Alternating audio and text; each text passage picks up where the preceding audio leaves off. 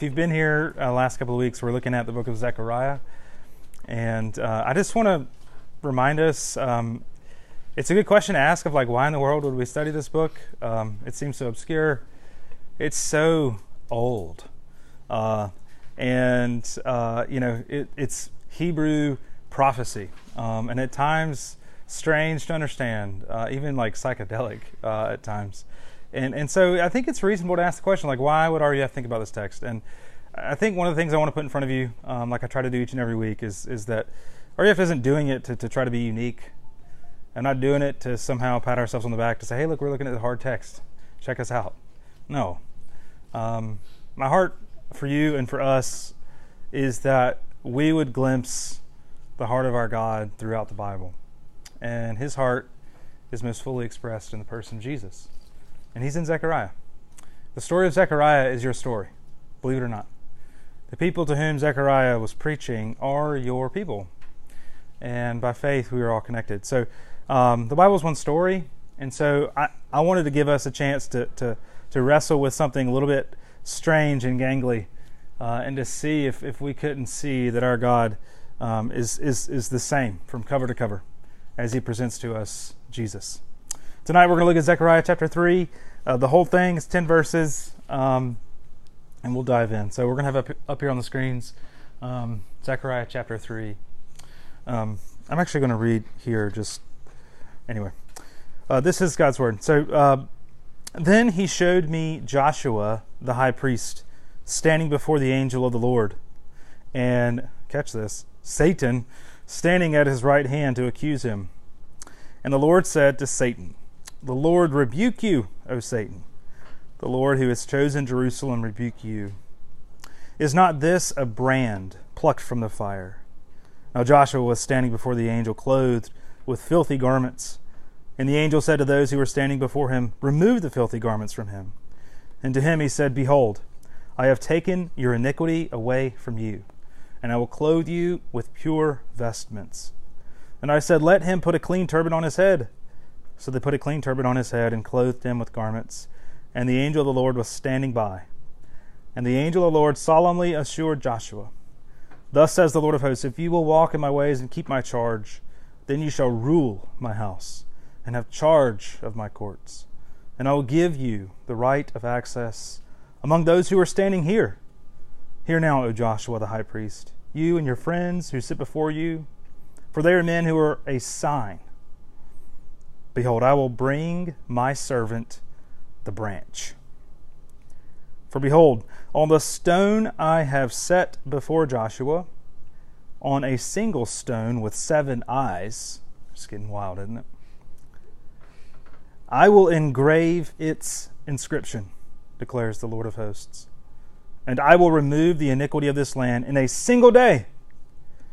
In that day, declares the Lord of hosts, every one of you will invite their neighbor to come under his vine and under his fig tree." Let me offer a short prayer before we dive in. Father, please help us. We don't want our heads to grow, we want our hearts to grow.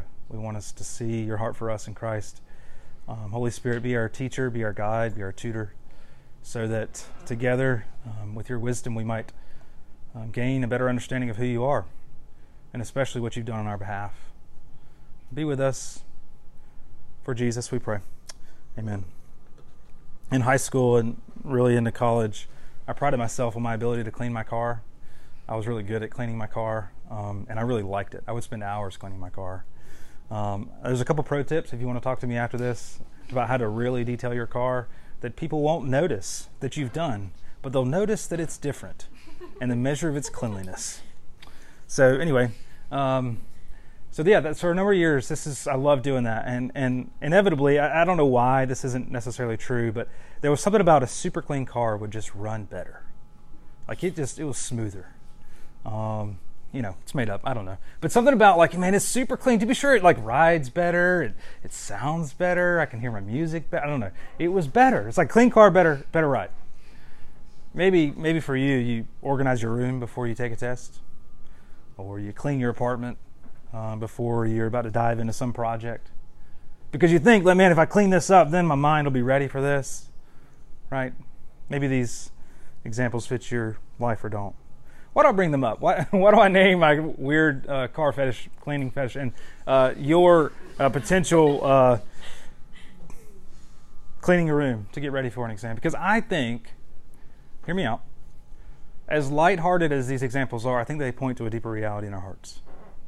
We want to be clean. Like for real. Like deep down, there's something within us.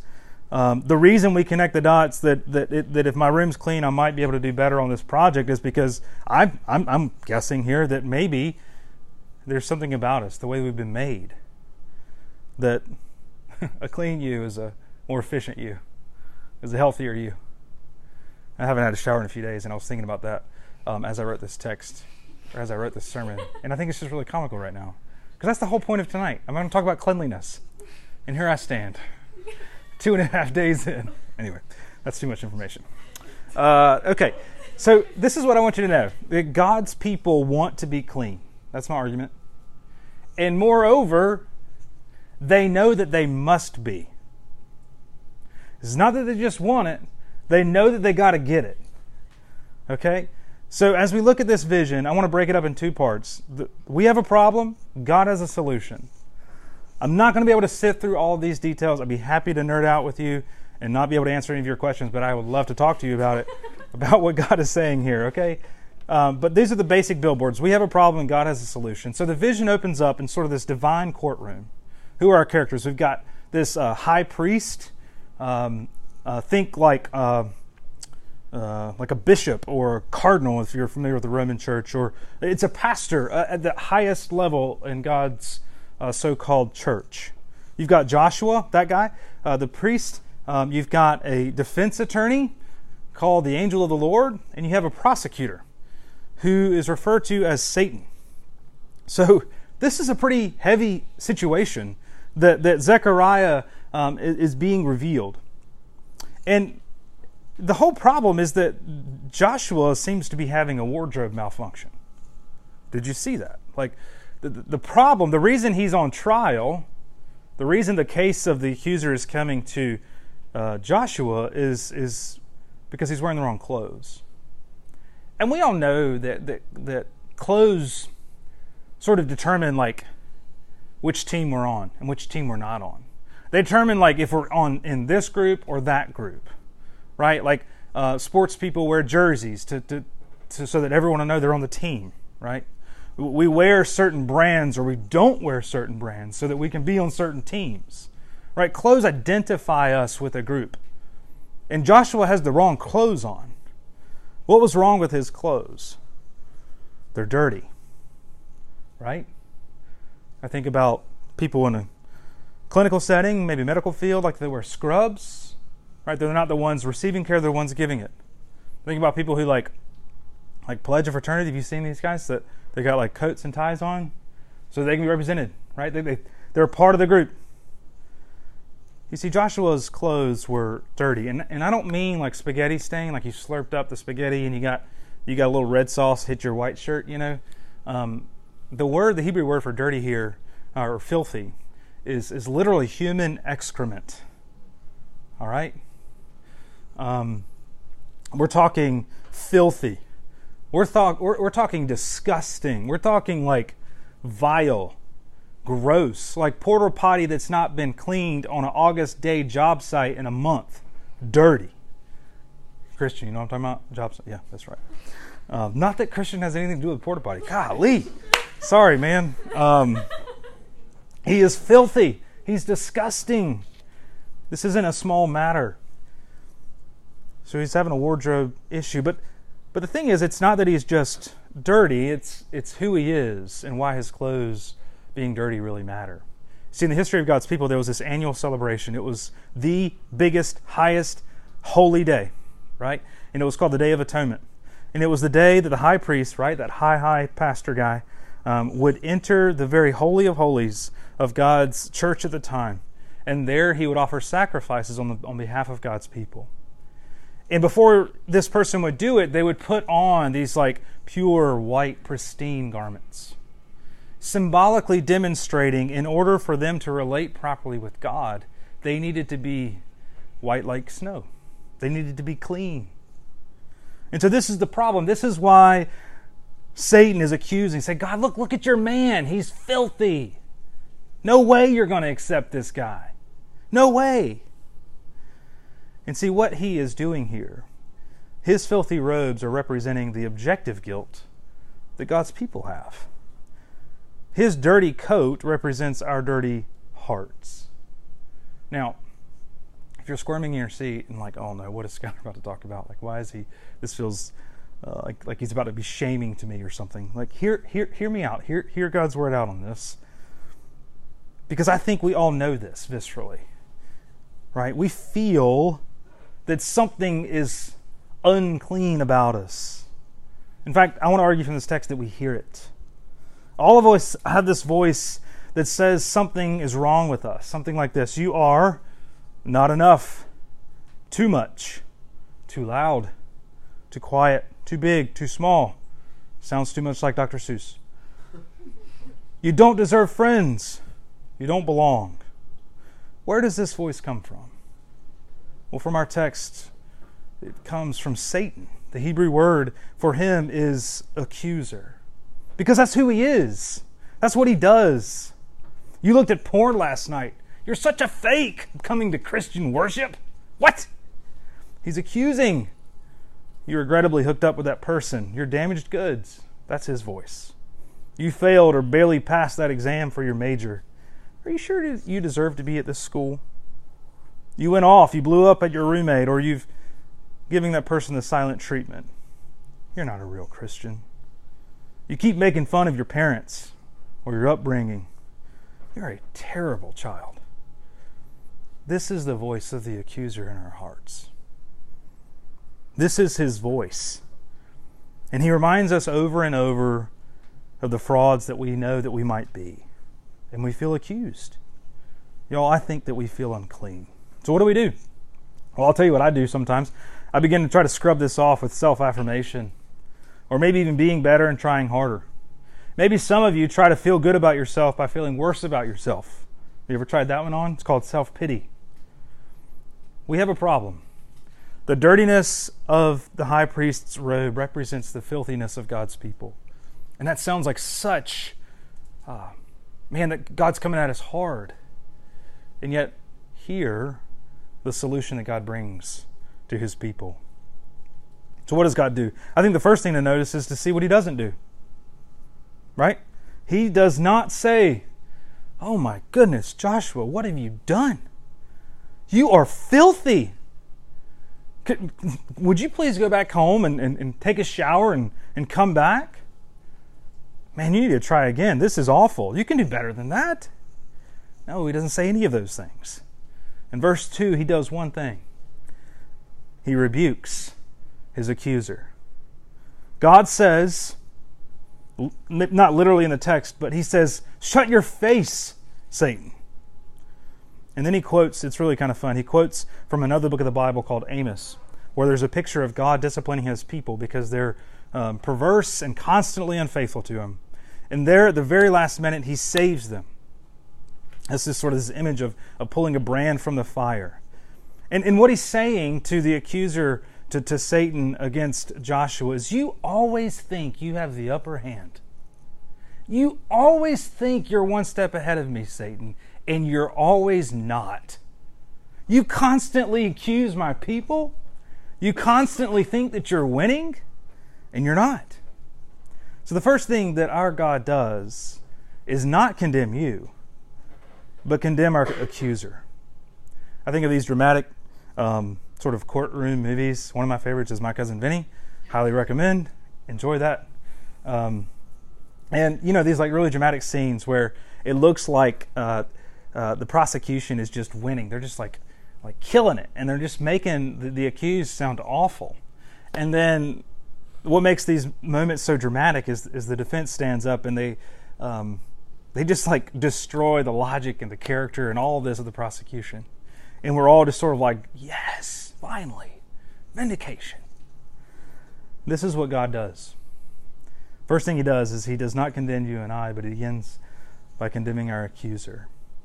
So we have a problem.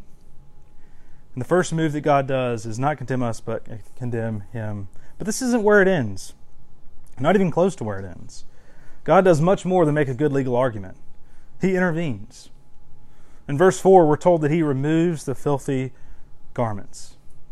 Y'all, and the picture here is that of a clean record. By removing these filthy garments that Joshua is wearing, there is this picture of a clean slate. It's the picture of an attorney that you hired to have that speeding ticket expunged from your record. You have never speeded in your life, right? It's gone. It's clean. It never happened.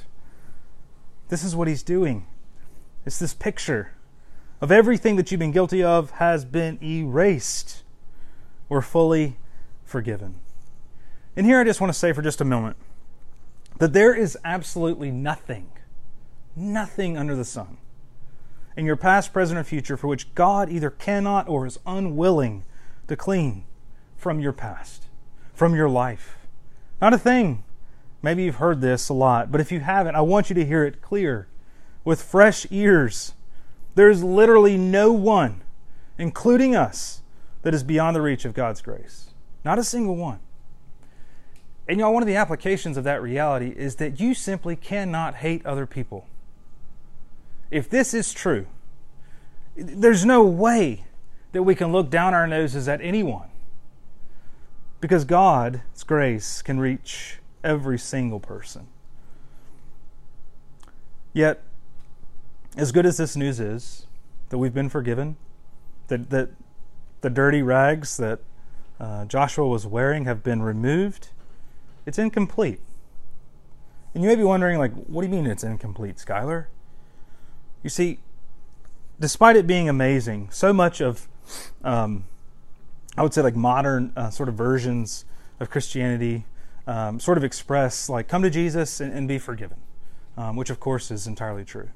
Or one of my favorite sort of sentimental expressions is, maybe Georgia showed this to me, I can't remember.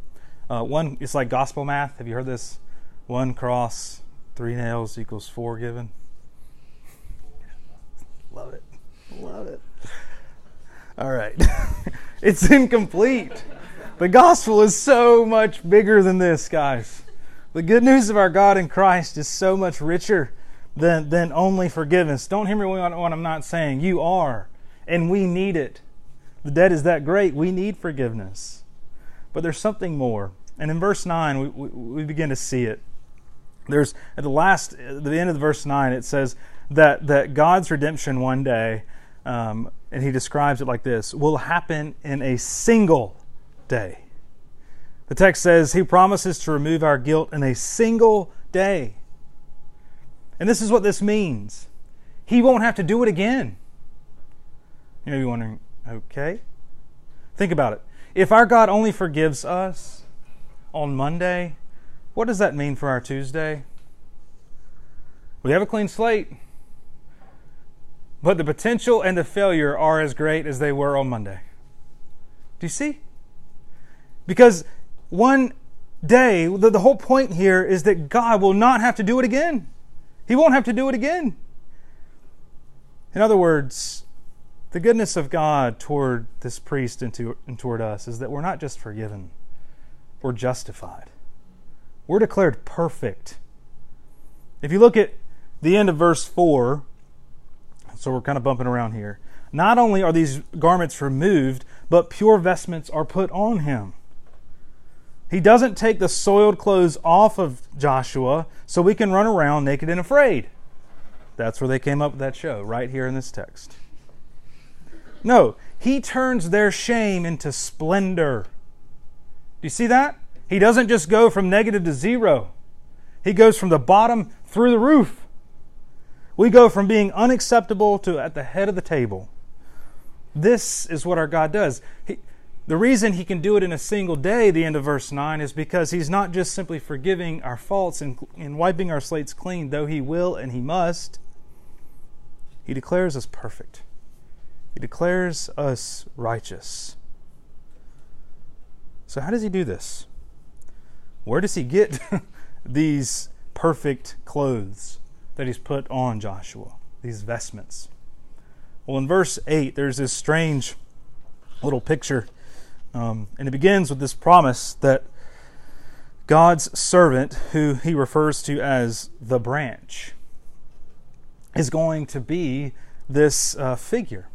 And at this point in the imagination of God's people, this branch would have been very, very common. They would have known exactly what was being said here.